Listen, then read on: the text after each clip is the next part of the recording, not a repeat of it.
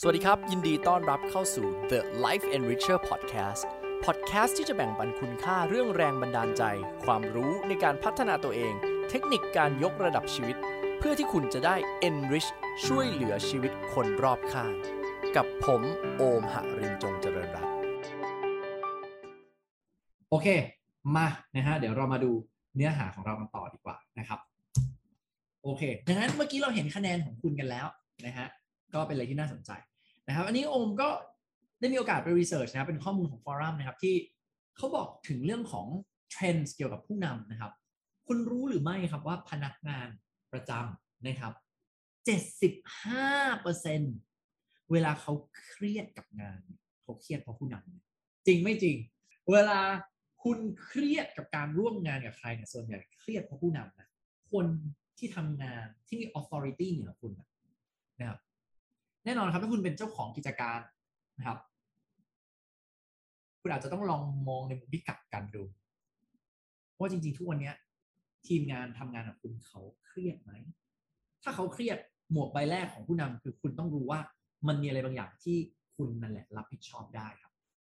คุณนั่นแหละครับไม่ใช่ mindset ไอ้พวกนี้มันไม่ดี mindset มันไม่โกรธไม่ใช่อย่าเพิ่งคิดอย่างนั้นเราเนี่ยแหละครับมีอะไรบางอย่างหรือเปล่าในตัวเราที่ยังทำให้คนที่ตามเราเครียดลูกของเราเครียดไหมทีมงานของเราเครียดเวลาดีลงานกับเรานะครับเขาปวดหัวไหมเวลาต้องสื่อสารกับเราเขาแบบเบื่อที่จะพูดกับเราไหมนั่นนี่คือเรื่องแรกก่อนเลยเป็นอยู่เลยคุณประพลบอกเป็นอยู่เลยนะครับระวังหัวหน้าเข้ามานะครับคุณประพลครับ นะครับแต่นี่คือเรื่องจริงนี่คือแฟกต์นะครับแล้วก็เป็นเรื่องที่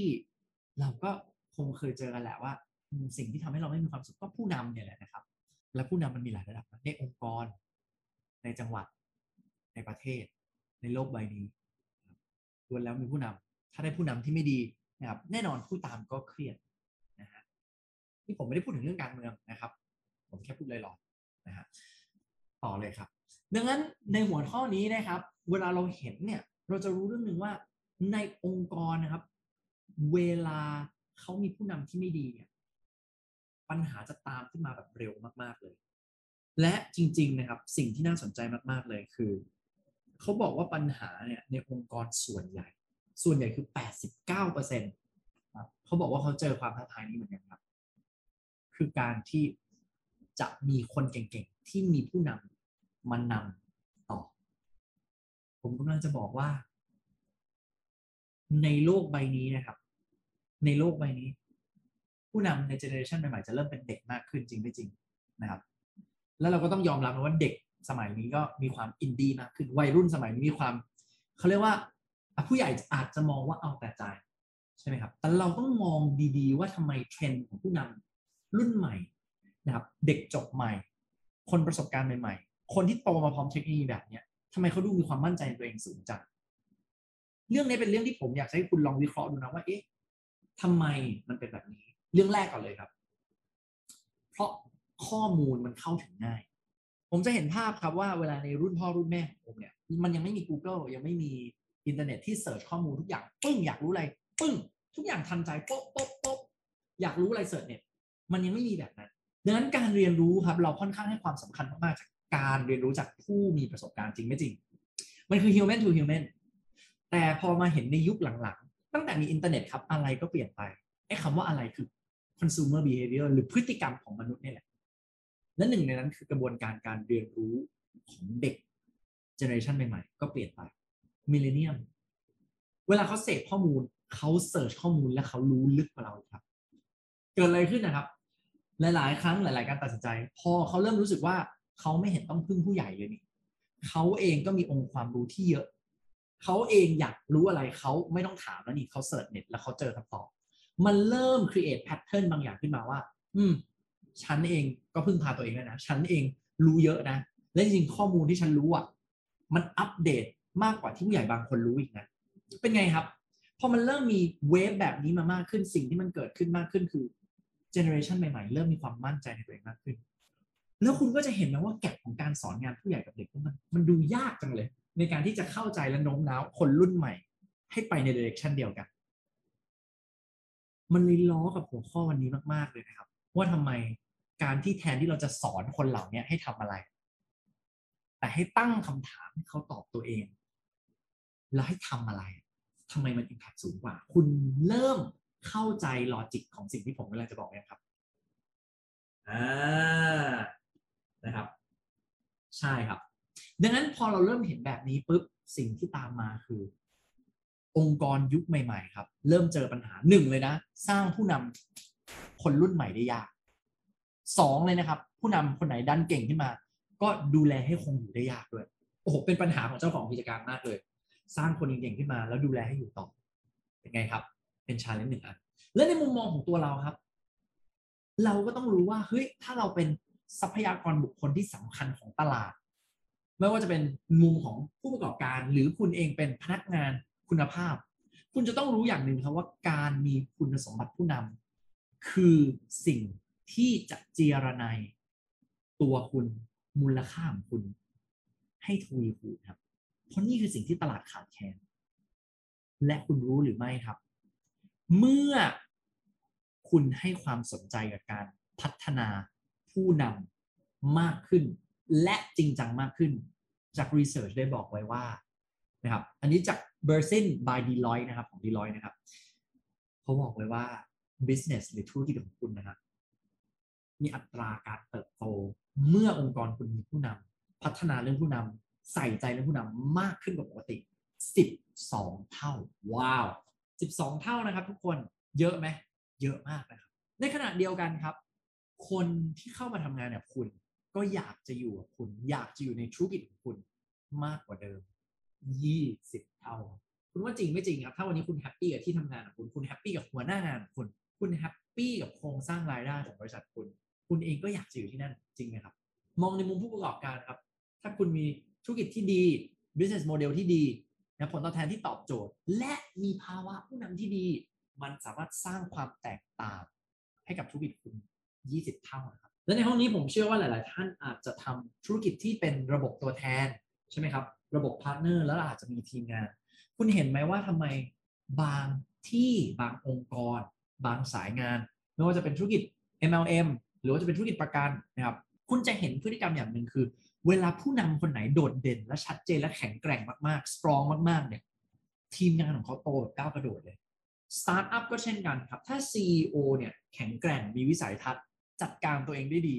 บริหารทีมได้ดีคุณก็จะเห็นว่าคนรอบข้างก็อยากจะทำงานกับเขาต่อมีแต่คนเข้ามาแล้วอยู่ด้วยแล้วแฮปปี้สถิติบอกไว้นะครับ20 เท่านะครับใครทำระบบตัวแทนคิดไว้เลยนะครับ leadership ที่ดีสร้างความแตกต่าง 2,000% นะครับต่อมาครับคุณจะสามารถอึดนะครับมีความอึดอดทนนะครับกับการแก้ปัญหานะครับในนี้เขาใช้คำว่า bench เหมือนเวลาคุณแบบยกเวทนะฮะคุณอึดมากขึ้นคุณถึกมากขึ้นธุรกิจของคุณแข็งแรงมากขึ้นมากกว่าธุรกิจที่ไม่มีผู้นำ8 เท่าครับงั้นจากสถิติตรงนี้ครับมันบอกอะไรกับเราโลกใบนี้ขาดผู้นำที่ดีครับนะครับถ้าคุณเห็นเหมือนผม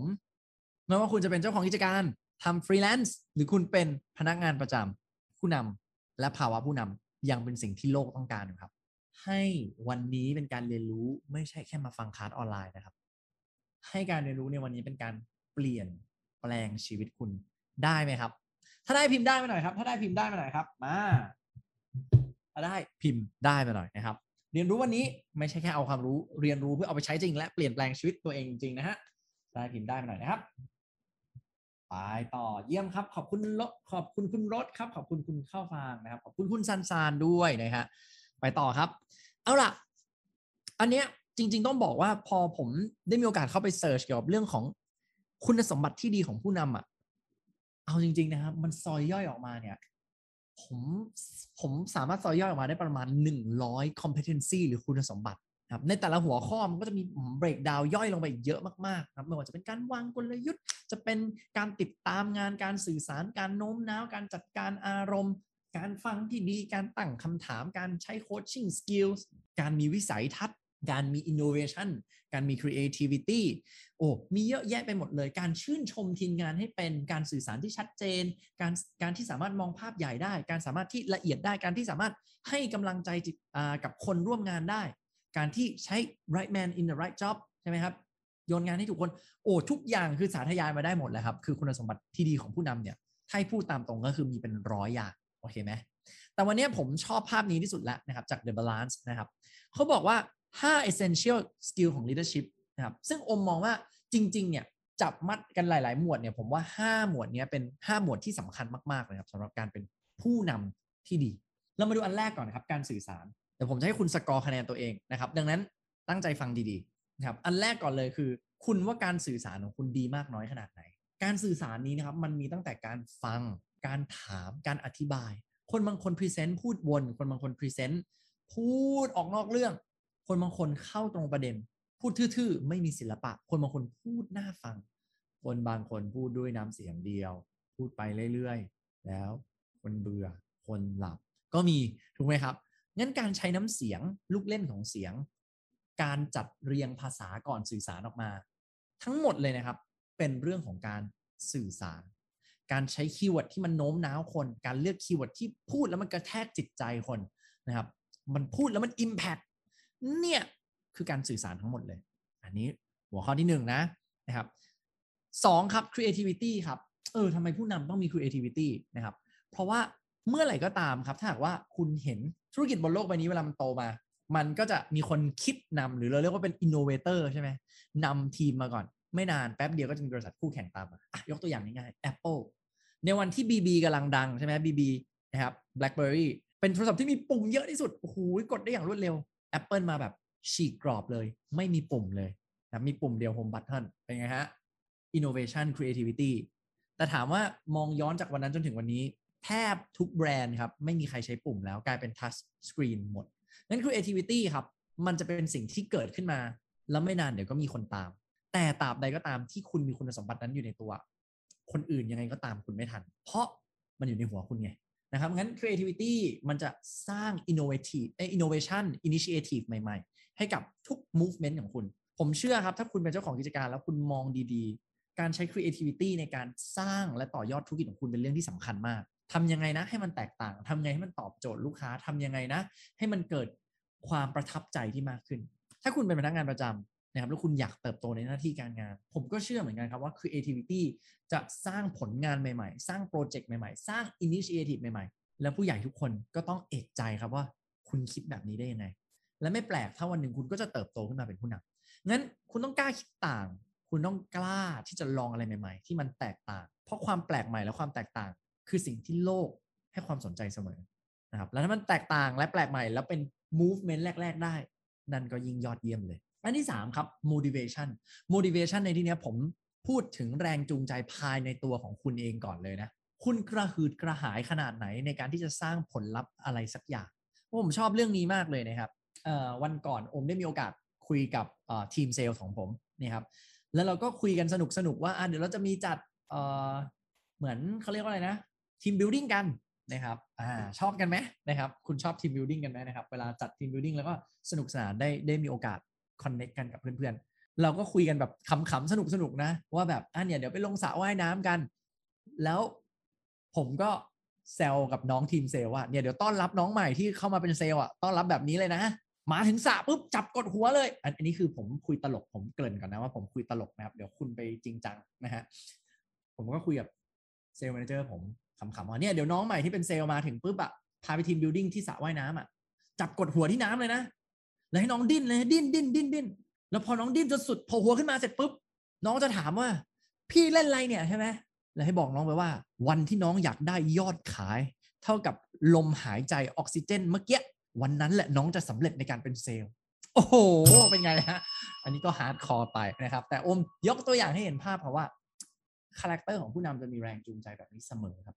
คุณจะเห็นว่าผู้ประกอบการที่ประสบความสำเร็จไม่ใช่คนที่แพ้ไม่เป็นไม่ใช่คนที่ไม่เคยล้มเหลวผมใช้คำนี้ดีกว่าแต่เขาเป็นคนที่ไม่ยอมแพ้เขากัดไม่ปล่อยเขารู้ว่าเขากำลังทำไปเพื่ออะไรเขาสู้เขาล้มแล้วเขาลุกเขาล้มแล้วเขาลุกเขาล้มแล้วเขาลุกส่วนใหญ่ครับมันต้องอาศัยใจที่ใหญ่มากแรงจูงใจที่กว้างมากผมย้ำอีกรอบนะครับผู้นำทุกคนล้มทุกคนแหละครับไม่มีใครไม่เคยล้มเหลว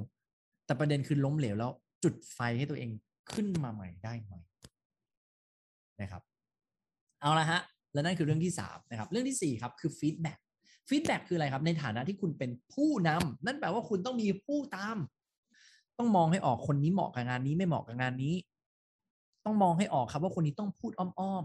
แล้วค่อยๆให้เขาทวนกลับมาคนนี้พูดตรงๆได้เลยครับอันนี้ก็เป็นคาแรคเตอร์หนึ่งของผู้นำที่ก็ต้องรู้ครับว่าการให้ฟีดแบ็กการสอนงานการตอบรับคุณภาพของงานที่ทีมงานให้มาฟีดแบ็กยังไงให้บัวไม่ช้ำน้ำไม่ขุ่น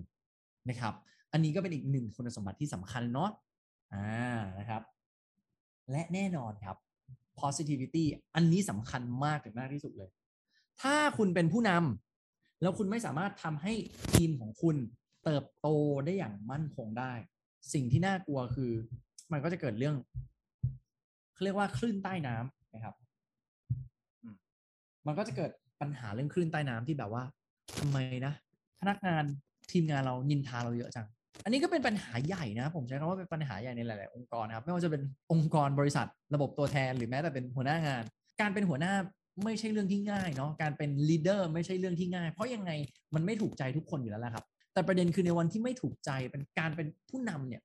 มันต้องมีใจที่กว้างมากเพราะไม่ใช่ทุกคนคิดเหมือนคุณจริงไหมครับงั้นการที่คุณคีปตัวเองให้ยัง positive อยู่ตลอดในวันที่คุณทำงานกับคนมีคนเห็นด้วยมีคนไม่เห็นด้วยคุณรู้ว่าคุณทำทุกอย่างได้ถูกต้องยุติธรรมและทำได้ดีนะครับคุณเป็นบรรยากาศเชิงบวกให้กับทุกคนใครดีกับคุณคุณดีกับใครไม่ดีกับคุณผมก็ยังเชิญชวนให้คุณดีกลับนะครับการกระทำของคนที่นิสัยไม่ดีที่มากระทำกับคุณมันไม่ควรเปลี่ยนแปลงตัวตนที่แท้จริงของคุณไปดังนั้นนะครับคุณสมบัติของการเป็นผู้นำที่ดีคือการที่เอื้อเฟื้อมากๆนะครับชัดเจนตรงไปตรงมาแต่การที่เราเป็นคนที่เราทำหน้าที่ดีในที่นี้ไม่ได้แปลว่าเราไล่ออกไม่ได้นะครับมันก็ต้องมีความเด็ดขาดในนั้นแต่ดีในที่นี้คือเราไม่ได้แบบหวังร้ายคิดลบหรือว่าเขาเรียกว่าลำเอียงอคติกับใครเป็นพิเศษนะครับดังนั้นเรื่องนี้สำคัญสำหรับใครที่มีคำถามนะครับอยากจะถามอะไรโอมให้ทักเข้ามาใน Line แอดนะครับ @lifeenricher นะครับแล้วอยากให้โอมมาถามตอบเรื่องอะไรสำหรับเรื่องราวการพัฒนาตัวเองนะครับ